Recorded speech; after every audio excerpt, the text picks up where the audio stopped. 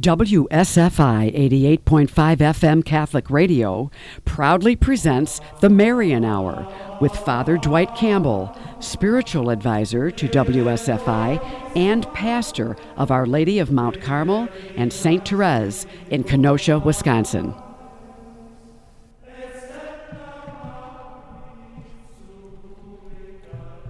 Well, good afternoon, everyone. Welcome back for our second show of this Marian Hour. And I'd like to begin with a prayer, one of my favorite Marian prayers. We have some guests here that we can all pray this prayer together. Everyone knows it, I'm sure, and you can pray it out there with me. It's called the Memorare. In the name of the Father, and of the Son, and of the Holy Spirit. Amen. Amen. Remember, O most gracious Virgin Mary, that never was it known that anyone who fled to thy protection, implored thy help, or sought thy intercession, was left unaided. Inspired by this confidence, I fly unto thee, O Virgin of Virgins, my Mother. To thee do I come, before thee I stand, sinful and sorrowful. O Mother of the Word incarnate, despise not my petitions, but in thy mercy hear and answer me. Amen. In the name of the Father, and of the Son, and of the Holy Spirit. Amen. Well, today is February 12th, and yesterday we celebrated the feast of Our Lady of Lourdes. And even though it's a day after that feast, I'd like to begin the show talking about that great series of apparitions that took place in 1858, Our Lady appearing to now Saint Bernadette Soubirous. When she appeared to Bernadette, she was just a 14-year-old girl. She came from a very poor family. In fact, her father, Francois, had been a miller but had lost his business practice because, I'll just mention this is beautiful. One of the reasons the father went into poverty with the family was that he and his wife, who helped to run the business with him, were overly generous to creditors, and they would just kind of write things off. Oh, take some grain, pay us back when you're able to, and they ended up really going bankrupt, you could say. They lost the business. They ended up in the jail there, an abandoned jail, and they were living there under rather very stark conditions. And on the morning of February 11th, 1858, Francois, who was a day laborer now, he just tried to pick up work when he could, he mentions that they're out of wood, and Bernadette, with her sister and another girl, they go out to gather wood at the grotto, which is next to the River Gave. And the grotto, that area is called Massabielle. Well, Bernadette describes this first appearance of Our Lady, and here I'll just mention, I'm reading from a book called Bernadette of Lourdes. It is one of the best little works that uses original sources and tells the beautiful story of Bernadette and Our Lady's appearances. It is authored by Father, or Canon appropriately, René Laurentin, one of the great Mariologists who just died a couple of years ago. I think he almost reached 100, if I recall. I was blessed to have had him, Father Laurentin, or Canon Laurentin, as a professor at the International Marian Research Institute, a very holy man and a great theologian who wrote a number of works. He's regarded as an expert on Lourdes. And he recounts the first apparition, and this is what Bernadette says. She's relating this from her memoirs. Bernadette says, I came back from opposite the grotto. I began to take off my shoes and stockings. They had waded through the river. And after removing the first stocking, I heard a noise, something like a gust of wind. And then Bernadette looked behind her. The poplars were not moving, and she bent over to take off the second stocking, and the same noise again. And this time she sees branches moving directly across from her, and they are the branches of a wild rose bush at the bottom of a niche in the grotto. And above the right edge of the grotto, this niche, Bernadette sees a girl, as she describes her, dressed in white. And this girl, who is Our Lady, but Bernadette doesn't know that, opens her hands in a welcoming gesture that seems to invite Bernadette to come closer. And Bernadette, she says that she's blinking her eyes, she's rubbing her eyes a couple of times, she's thinking she may be having a vision of some type, but she is just unsure of what's going on. And then she describes it. I'll read her account here. I put my hand into my pocket, and I found my rosary there. I wanted to make the sign of the cross, but couldn't raise my hand to my forehead because she was so awestruck by what she was seeing. And she said, shock got the better of me. My hand was trembling. The vision made the sign of the cross. Then I tried a second time, and I could make the sign of the cross. And that fearful shock I felt disappeared. I said my rosary in the presence of the beautiful lady. And as she described her, she had a yellow rose on top of each of her feet, and this matched the color of her rosary beads. And while Bernadette's praying the Hail Marys one after another, Our Lady isn't praying. She's just fingering the beads as Bernadette goes through each Hail Mary. And then she disappears. Well, Bernadette tells her sister, who was with her, and a friend, that, she says, did you see that lady or that young girl? And they say no, and they're laughing at her. And it is related by Bernadette then to her family that she saw this lady on this date. And a few days later, she returns to the grotto, Sunday, February 14th, and at the second decade of the Rosary, people who are there see Bernadette's face change, and she says, there she is, and with her rosary on her arm, and she's looking at you. This is what Bernadette is telling the people that are gathered with her. And Bernadette's companions, they can't see anything, and Bernadette, because she's not sure what this is, she has a vial of holy water with her, and she starts sprinkling it toward the woman who's appearing to her to make sure this isn't some type of a demonic appearance. But she says, the more I sprinkled, the more she smiled, and I kept sprinkling until the bottle was empty. Well, the following Thursday, the 18th of February, after attending Mass, Bernadette goes to the grotto and barely begins her rosary, and the people with her hear her say once again, she's here. And then Bernadette was told by a number of people, ask this young girl her name. And Bernadette brought a pen and a paper and holds it out and asks the vision to write down her name. And the reply that she got was, it's not necessary. Okay.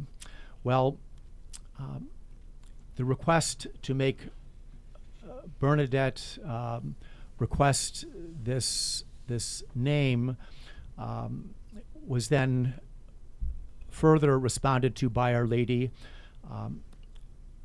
who asks her, would you have the graciousness to come here for 15 days? Now, this is the third apparition, and Our Lady asks her to come for 15 more days. The total amount of apparitions of Our Lady to St. Bernadette is 18. And then the apparitions continue, but I'm going to skip forward now to an interview that the local police commissioner has with Bernadette, because word's getting out that she's seeing something, and the police get involved. Remember, at Fatima they did the same thing, except these were Masons who were trying to quell the whole phenomenon and have the children deny that they were seeing anything. Well, they didn't treat Bernadette in the same way, but the commissioner noted that when he's questioning Bernadette did not refer to the girl that she sees, this vision, as a she. She used the word aquero in the patois, the local French dialect, which is a neuter pronoun. It means that thing, okay, literally. So Bernadette was very careful not to, she didn't know what this was appearing to her, okay? So Bernadette's referring to the young girl as that thing to the police commissioner when he's questioning her. Well, I'll skip forward to the 8th apparition, Wednesday, February 24th. There's about 300 people gathered at this time. After her recitation of the rosary, she's in ecstasy. Bernadette puts her face to the ground, and the apparition then disappears. And not before Bernadette hears the word penitence, pray to God for the conversion of sinners. Then she asks Bernadette, go kiss the ground as a penance for sinners. So people see Bernadette doing this. The next day, Thursday, February 25th, there are 350 people there. And Bernadette recites the rosary as usual. On her knees, she crawls up the sloping ground. People see this, to the back of the grotto, kisses the ground. And then she begins to walk back to the river. That's the River Gave. And people see her. Well, she turns around then and goes back into the grotto, and she begins digging, bends down. There's muddy soil there. Our Lady asked her to drink from the water. Well, she tries 3 times, and there's just a little trickle of water there, and it really has a stench, and she doesn't want to drink. On the 4th attempt, she finally is able to drink a little bit of the water, and then she's told to wash her face with it. Well, her face is all muddy. Those of you who have seen the Song of Bernadette, it's portrayed very well. That whole scene where people are just thinking, well, she's crazy. She's washing her face in mud. And Bernadette offers this explanation. Aquero, the thing, told me, go drink at the spring and wash yourself in it. And not seeing any water, I went to the Gave, but she indicated with her finger that I should go under the rock. I found a little water. I could scarcely cup it in my hand. 3 times I threw it away. On the 4th, I managed to drink it.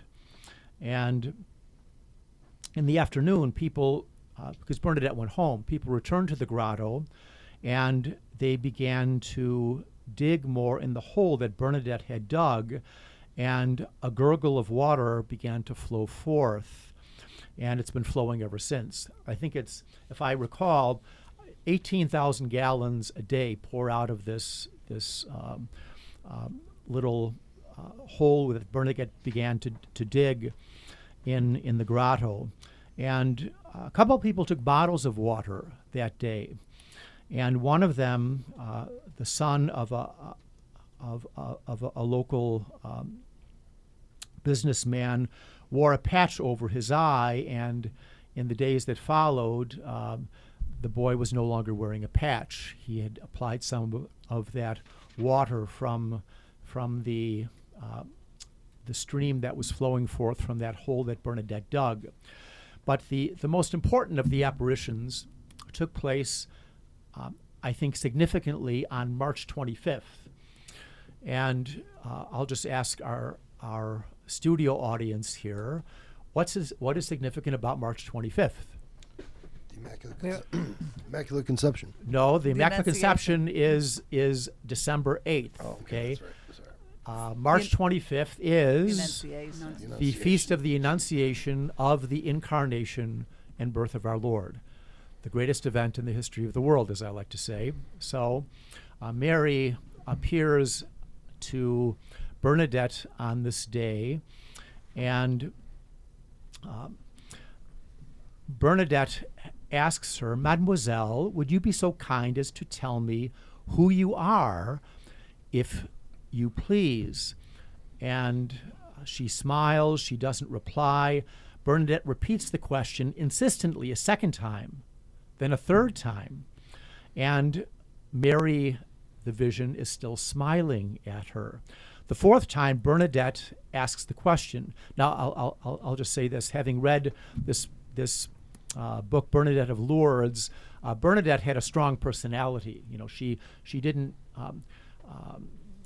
She wasn't shy about stating her opinion as to what she thought and how she felt. So you could almost say that Bernadette was getting a little testy, because asks Our Lady 3 times, gets no response but a smile. So the fourth time, she says, as Bernadette describes it, Our Lady stops smiling, joins her hands open out, her joined hands open out and extend toward the ground. Then she joins them again around her bosom and raises her eyes to the sky and says, "I am the Immaculate Conception." And she speaks in the local patois, okay, the local French dialect, okay? So, Bernadette, because the local priest, Father Pay Ramal, told her to ask the vision her name. Okay, Bernadette didn't want to forget this, because she was a 14-year-old girl. She didn't know her catechism very well, and this phrase was something that was totally unfamiliar to the ear of Bernadette. And I'll just say that the dogma of the Immaculate Conception had been defined by Pope Blessed Pius IX 4 years earlier. And people, had probably heard on December 8th, that was the feast of the Immaculate Conception, that term Immaculate Conception, but Mary didn't say that word Immaculate Conception. She says, she didn't say, I should say, Mary did not say, "I was immaculately conceived." Mary's words, "I am the Immaculate Conception," would have been, and just something odd for Bernadette to hear, and it was odd for the priest, because when she repeated those words to the priest as she's walking right from the grotto to the priest's rectory, she keeps repeating it over and over, okay?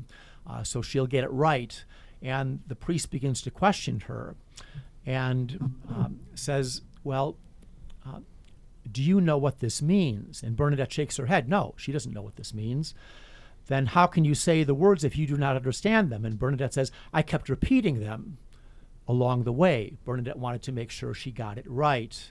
And so the priest was aghast at this too, and it was one of the things that really attested to the truthfulness of Bernadette's words, because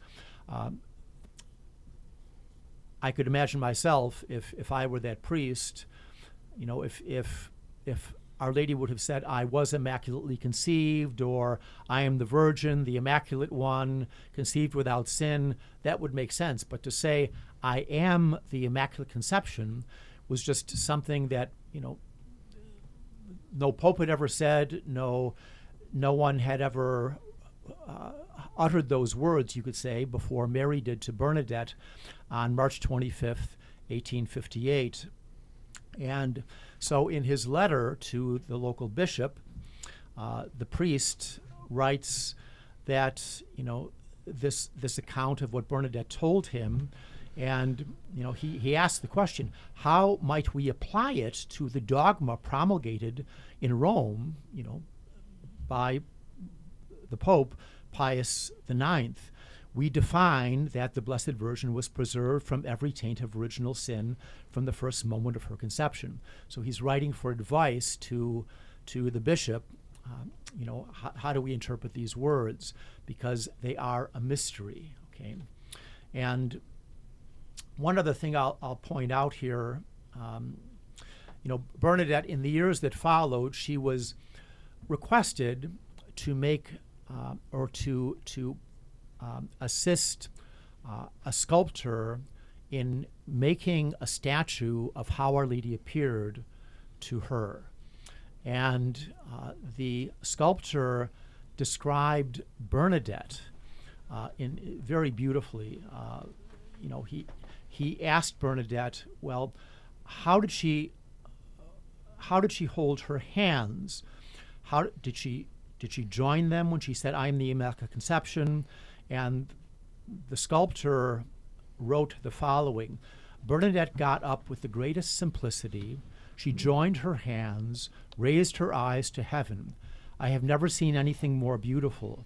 One could not have the least doubt in the world about the signal favor that she had received. Okay, so Bernadette was imitating what she had seen Our Lady do, and the sculptor himself was so taken by Bernadette's manner of imitation.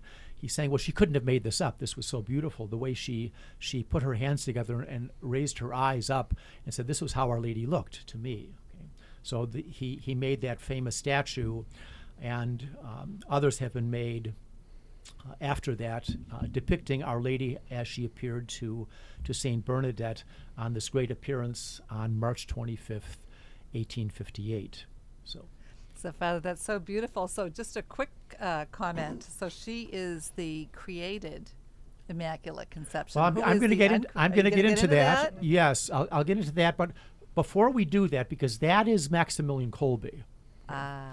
Before I segue into Maximilian Kolbe, I'm going to talk about the dogma of the Immaculate Conception. Okay, very beautiful. Because that's the background to this. Our Lady's appearance to St. Bernadette is really a confirmation of the dogmatic proclamation made in 1854 by Pope Pius IX. And let me just say a few words about that, or are we going to take a little break? We'll take a break in Okay. about a minute, Father. Good. Okay. But Very I good. do, while the clock's ticking here, I heard a beautiful homily at Marytown by your friend, Father Anthony Yelnick, yesterday. And Brian, you were there. Yes, it was great. But the connection he made, I had never connected in my mind. He said that the doctrine of, when she said, I am the Immaculate Conception, that affirms the Church's position that life begins, the soul enters the body at conception. And I never put a linkage between that. If she was conceived immaculately, that means that the soul must enter the body for her to have been immaculately conceived at the point of conception, which the Church teaches all along. Yes, yeah, I've made that point, and you could say I the same never thing knew about that. you could make the same thing, the point about the incarnation, because Christ receives a human nature with a body and a soul at his conception. But with Mary, it's even, you could say, more. Well, it comes right from heaven. It comes Right. right from heaven in her words. So I know someone had said, Thomas Aquinas said that he didn't know when the soul entered the body, but maybe he needed to hear it from Our Lady herself. So we're going to take a quick break. You're listening to Father Dwight Campbell. This is the Marian Hour, and we'll be right back.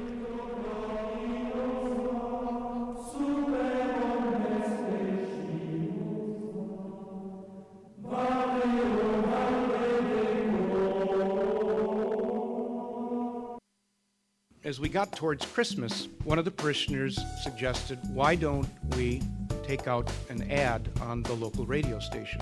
I have to say, I really didn't have an awful lot of optimism about it. But I was well advised. We went, we cut a little message. Once it started playing, I began to hear from the Catholics in the parish about how great this was that we're out there, how great this was that we are showing signs of life, how great this is to encourage us who are here in the parish already. WSFI 88.5 FM Catholic Radio is committed to bringing quality Catholic programs to our local community. We only can do that with your financial support. Take a moment now to donate online at WSFIRadio.org or mail your tax-deductible donation to WSFI 88.5 FM Catholic Radio, P.O. Box 885, Libertyville, Illinois 60048. That's WSFI 88.5 FM Catholic Radio, P.O. Box 885, Libertyville, Illinois 60048. Donations of any amount are greatly appreciated.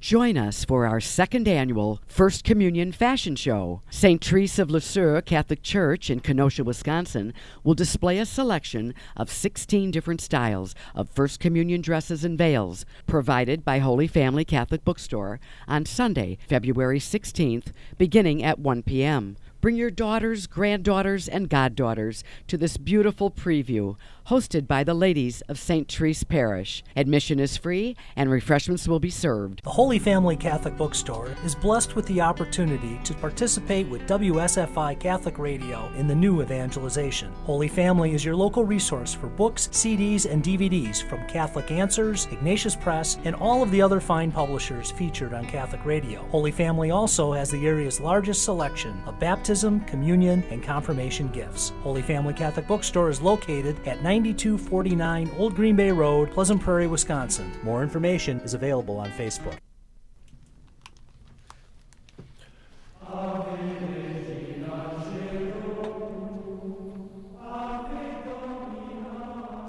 Well, hello and welcome back to the Marian Hour with Father Campbell. Father Campbell, before we get into it, we just did a spot. You have an event that's coming up in your parish. I thought it might be a good time for you to mention to our audience. Yes, the fashion event of the year. It is the First Communion fashion show. First Communion dresses are going to be paraded on a stage with our little models, our little girls that are of First Communion age or thereabouts, and this will give an opportunity for girls to choose their First Communion dresses. We're hoping to have a couple boys present this year too, I think we're still working on that to be the escorts of the girls as they go up to the stage. St. Therese Church, this coming Sunday at 1:30, I think. 1:30, okay. 1:30, yes. 1:30. I remember my First Communion, and I remember my First Communion dress. Ann, do you remember your First Communion?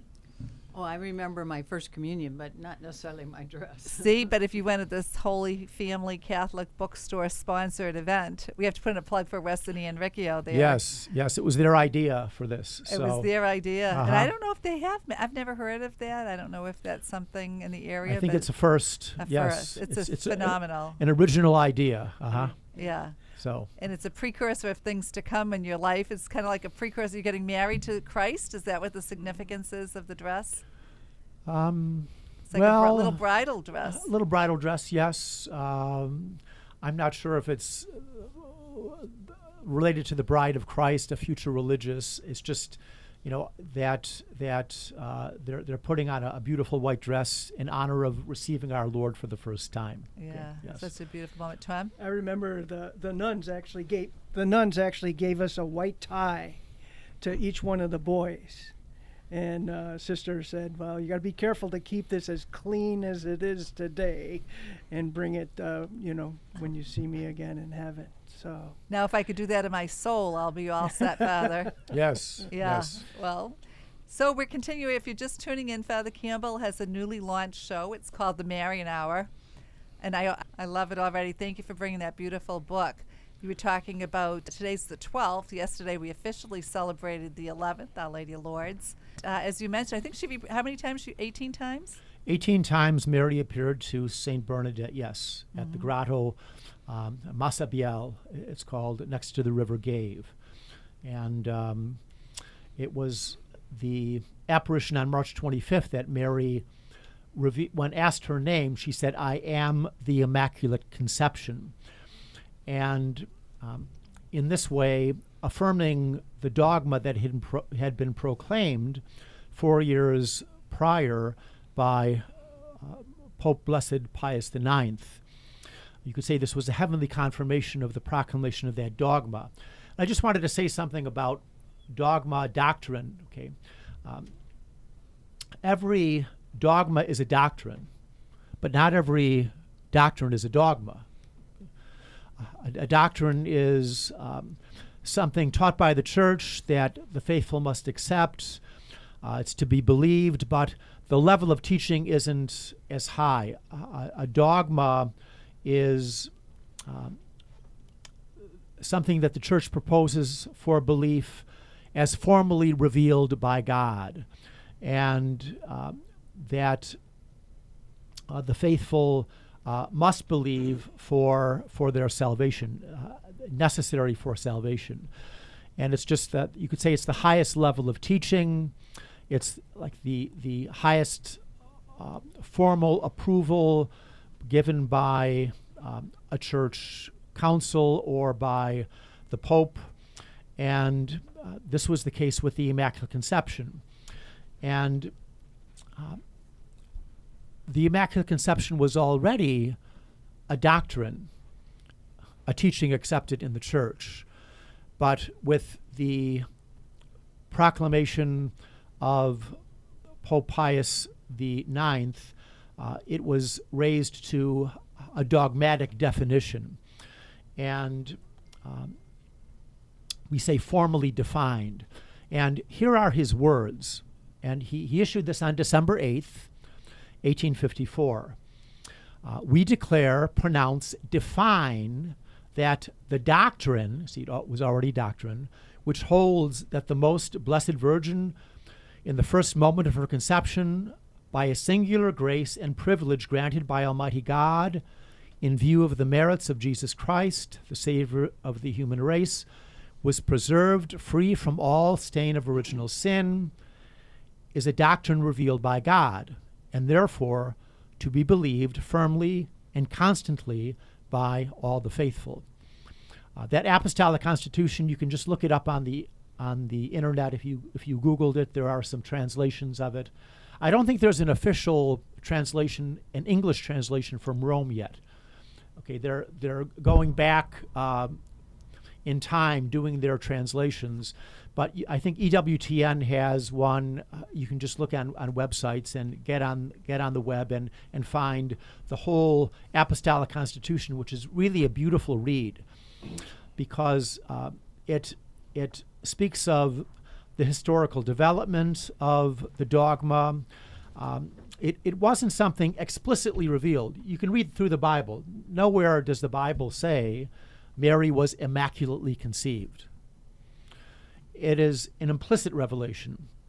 It has scriptural bases, yes, but it was something held and believed from the very beginning of the church. It was revealed by God. Just it was not revealed with the explicit language that was used to define it. For example, early church writers, the patristic fathers, for example, they compared Mary, her obedience, her unstained purity, to Eve, her disobedience and her sinfulness. Mary is called the new Eve. You could say these are the beginning seeds of the dogma of the Immaculate Conception. And we can go through some famous holy writers, saints from the early centuries.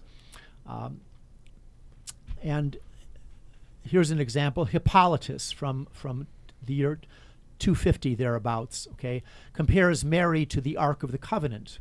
He says, the Lord was without sin, made of imperishable wood as regards his humanity, that is, of the Virgin. The Virgin was his tabernacle, exempt from putridity and corruption. So Mary, while the words Immaculate Conception and original sin were not in use then, the same concepts were being put forward by the early writers. St. Ambrose calls Mary a virgin not only undefiled, but a virgin whom grace had made inviolate, free of every stain of sin. In the East, Mary was called the Panagia, pan meaning whole, okay, or all, and hagia meaning holy. Panagia means all holy. A similar term in the Western, the Latin would be tota pulchra, Mary's all beautiful. And actually, in the evening prayer of the Missal, for the Feast of the Immaculate Conception, we read the words, "You are all beautiful, Mary, and the spot of original sin is not in you." Well, in the East, they had the concept of Mary being pre-purified. Okay, she was purified, but not needing any purification after her conception. In other words, Saint Ephrem of Syria, for example, says, "Mary, all pure, all immaculate, all stainless, all undefiled, all incorrupt, all inviolate, immaculate, the immaculate robe of him who clothes himself with light as a garment." Why is Mary immaculate? Well, because she's going to be the mother of God. This was God's plan, preserving her from all stain of sin. But, as you pointed out, Angela, a few minutes ago, there was a difference of opinion even among the saints on this, especially in the Middle Ages. Saint Bernard, he saw a problem with calling Mary or saying that Mary was immaculately conceived because everyone has to be redeemed. So, did Mary not need Christ if you're saying she was immaculately conceived?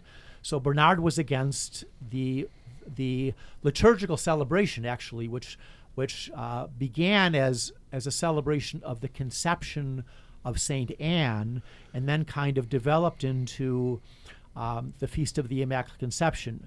It arrived in Ireland about 800, and in England about the 11th century, the 1000s, and Eadmer, who was a monk from Canterbury, a friend of Saint Bernard, well, he was in favor of the Immaculate Conception, and he used the image of a chestnut.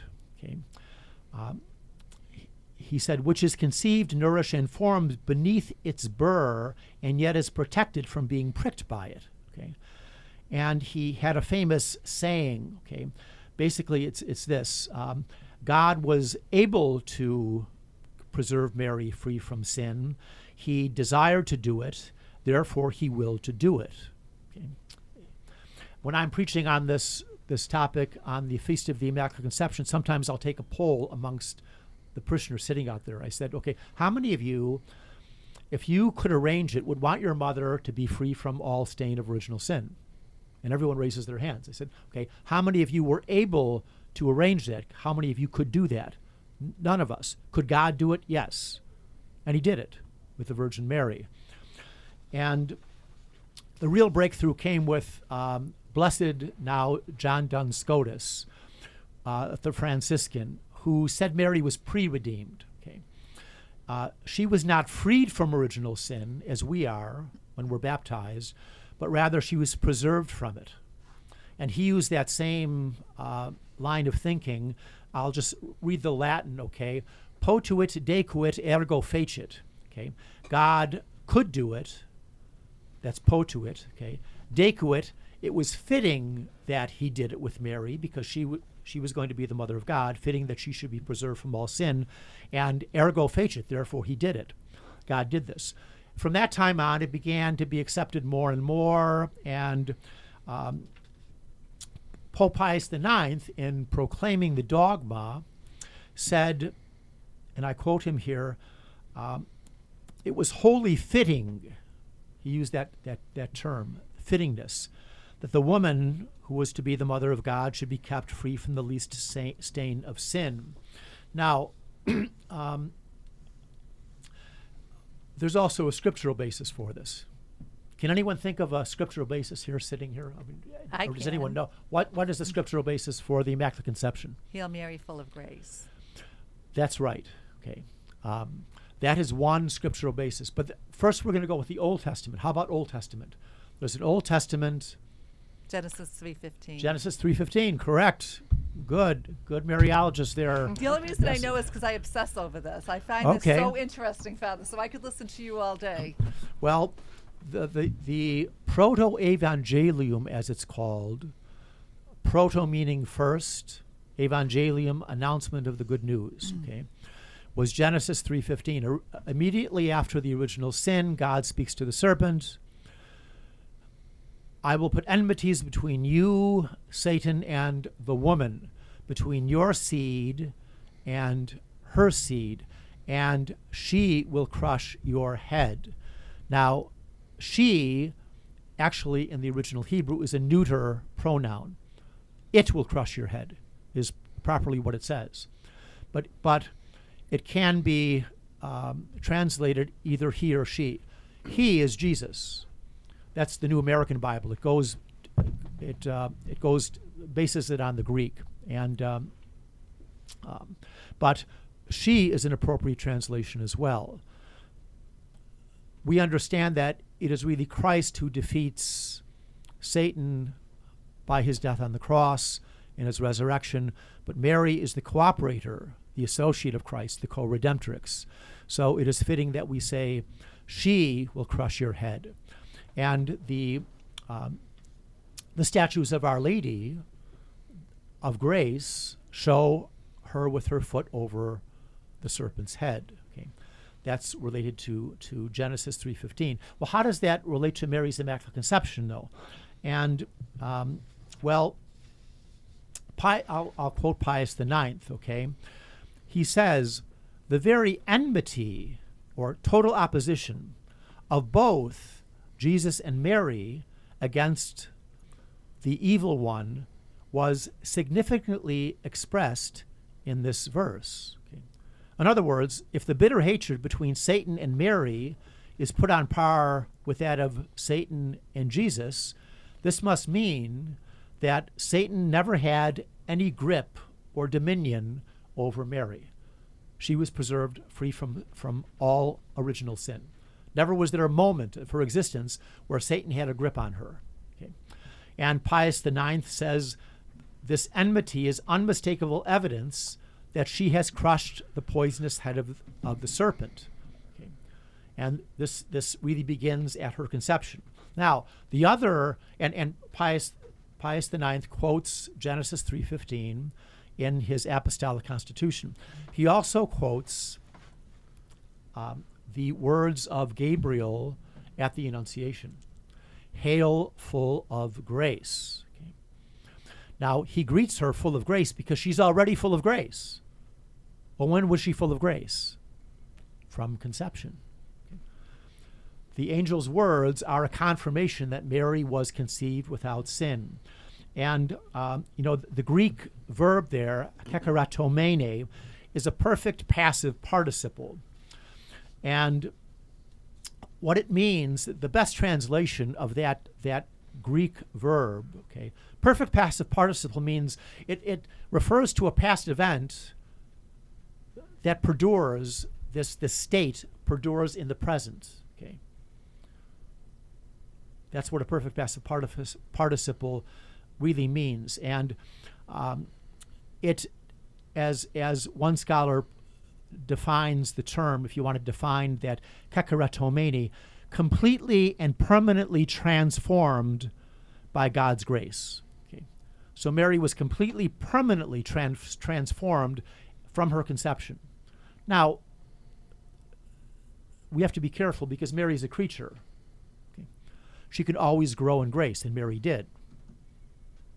So the angel greets her full of grace, but that doesn't mean she can't grow. Only God has an infinite amount of grace. Mary, near infinite, we say. But she could still grow in grace, and she did. So we have both scripture and tradition, this long tradition of, as I said just a few minutes ago, with the terminology, it wasn't used at the beginning, but the same concepts were put forward by the early church writers about Mary, her being preserved from all stain of sin. And on top of that, we have private revelations. Now, the revelations of Our Lady to Saint Bernadette, which we celebrated yesterday, Our Lady of Lourdes, were, you could say, a confirmation not only of the dogmatic definition, but of a previous apparition of Our Lady that took place 28 years before. And who was that? I don't know. I'm thinking Catherine Labouré. That Catherine Labouré, okay, because Mary appears to Saint Catherine as Our Lady of Grace. Okay, she's in this oval figure, which she says, "Strike a medal as I'm appearing to you." She's got her hands out with rays coming forth from some of her fingers, not all of them. And the ones that weren't coming forth from her fingers represent the graces that are not received because they're not prayed for. But she's standing over the earth with her foot over the head of the serpent.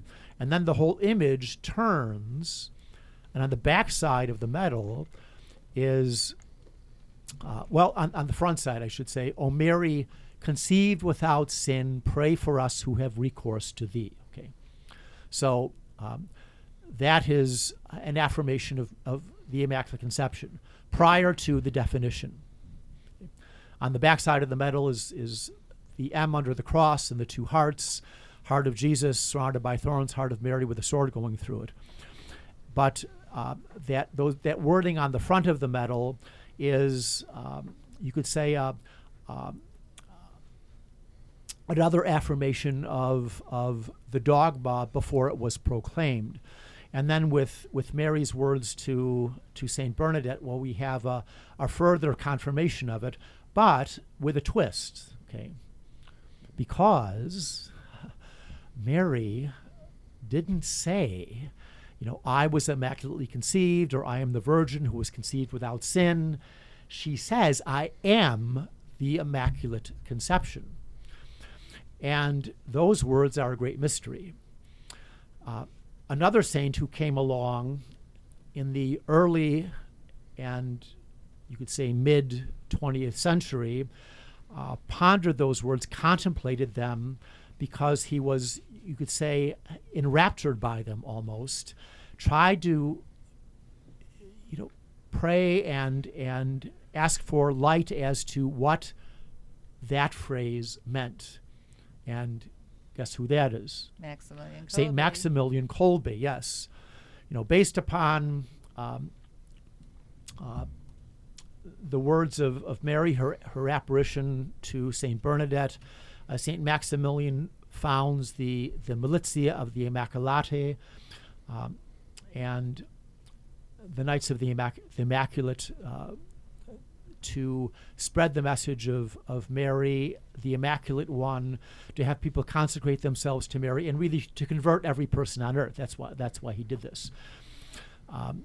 But St. Maximilian just could not, for so many years, wrap his mind around the meaning of Mary's words, and he kept praying for light and to understand what Mary meant by these words. And he used to go before the statue of Our Lady and say, "Who are you, the Immaculate One?" Okay, what do these words mean? I am the Immaculate Conception. And as you pointed out, Angela, St. Maximilian, you could say, had his prayer answered the day of his final arrest, where he was taken away to Auschwitz. He writes down on a sheet of paper, the Holy Spirit, uncreated Immaculate Conception. The Blessed Virgin Mary, created Immaculate Conception. He has this insight that he's given. Okay. Do we need to take a break, or are we doing No, all we're right? coming up to the 3:00 chaplet. Okay. We only have a few minutes, Father. Okay. Sadly Well, enough, but I love. Keep going. I'll mention this then. What Saint Maximilian was saying. Calling the Holy Spirit the uncreated Immaculate Conception. in this sense. Okay? The Holy Spirit is the third person of the Trinity. Each of the persons of the Trinity are different by reason of their relations with one another. That's what makes the persons different. They're not the same person under three different names. That's a heresy called modalism.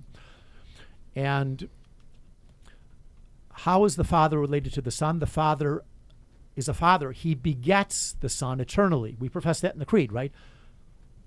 The Son is eternally begotten. So between the Father and the Father begets, the Son is begotten. That's how they're related. That's how the persons differ. The Father begets the Son as we, you could say, beget ideas in our mind about ourselves. We know ourselves not perfectly. God the Father knows himself perfectly. The totality of his knowledge reflecting on himself is so perfect, it's a person. It's the Word. That's why the Son is called the Word, capital W. Now, from all eternity, the Father knew himself. So the Son is eternally begotten. Right now, the Father is begetting the Son. Always has been, always will be. But between the Father and the Son, there is a love that has flowed from all eternity. That love is so perfect, it too is a person. That's the person of the Holy Spirit. So the Holy Spirit, we say in the Creed, proceeds from the Father and the Son, their mutual love. He is the person of love in the Trinity. So we can say that the Holy Spirit, in this sense, is conceived from all eternity, receives the love of the Father and the Son, and fructifies it. Mary is an image of that on the created level. That's the insight that Maximilian Kolbe had. Well, we just understood the Trinity in 3 minutes or less, Father. Congratulations. You got the short version, the short course. Yeah, the short version. So I think what we should do now is it's 3 o'clock. Father, are you in a position to lead us in the chaplet? Sure. Okay, yes. Why don't we do that at C.R. Mercy? And I want to say thank you so much for, we got started a little bit late. Thanks to the Chicago was it Chicago or Wisconsin? No, it was Wisconsin. They closed a road off on me. Was it Route C? Route C, yep, yes. I got stuck on there the other night, actually. Okay. There you go. As long as you have a smooth path to heaven, Brian, that's all that counts. Father, would you give us your priestly blessing? Certainly. Through the intercession of the sorrowful and immaculate heart of Mary, may Almighty God bless you all and keep you, the Father, the Son, and the Holy Spirit. Amen. Amen. Until we meet again, Father, thank you so much. You're very welcome.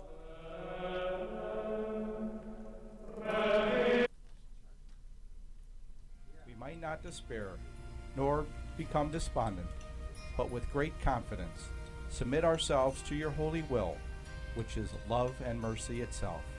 Amen. Jesus, I trust in you. Jesus, I trust in you. Jesus, I trust in you. In the name of the Father, and of the Son, and of the Holy Spirit. Amen.